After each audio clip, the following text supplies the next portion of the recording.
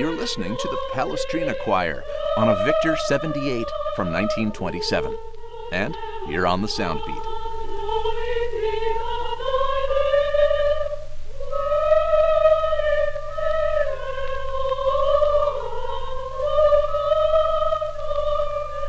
The choir is singing the hymn to Apollo, one of the Homeric hymns, a collection of 33 anonymous ancient Greek hymns celebrating individual gods. It's thought to have been written in 522 BC. Apollo is the son of Zeus, god of the sun and light. His name was selected for NASA's third spaceflight program by then-manager Abe Silverstein because Apollo riding his chariot across the sun was appropriate to the grand scale of the proposed program.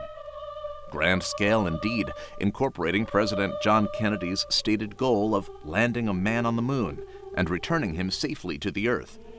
And though he would never see it, 6 Apollo missions would land astronauts on the moon, with 12 men walking on the lunar surface, and every one of them returning home safely.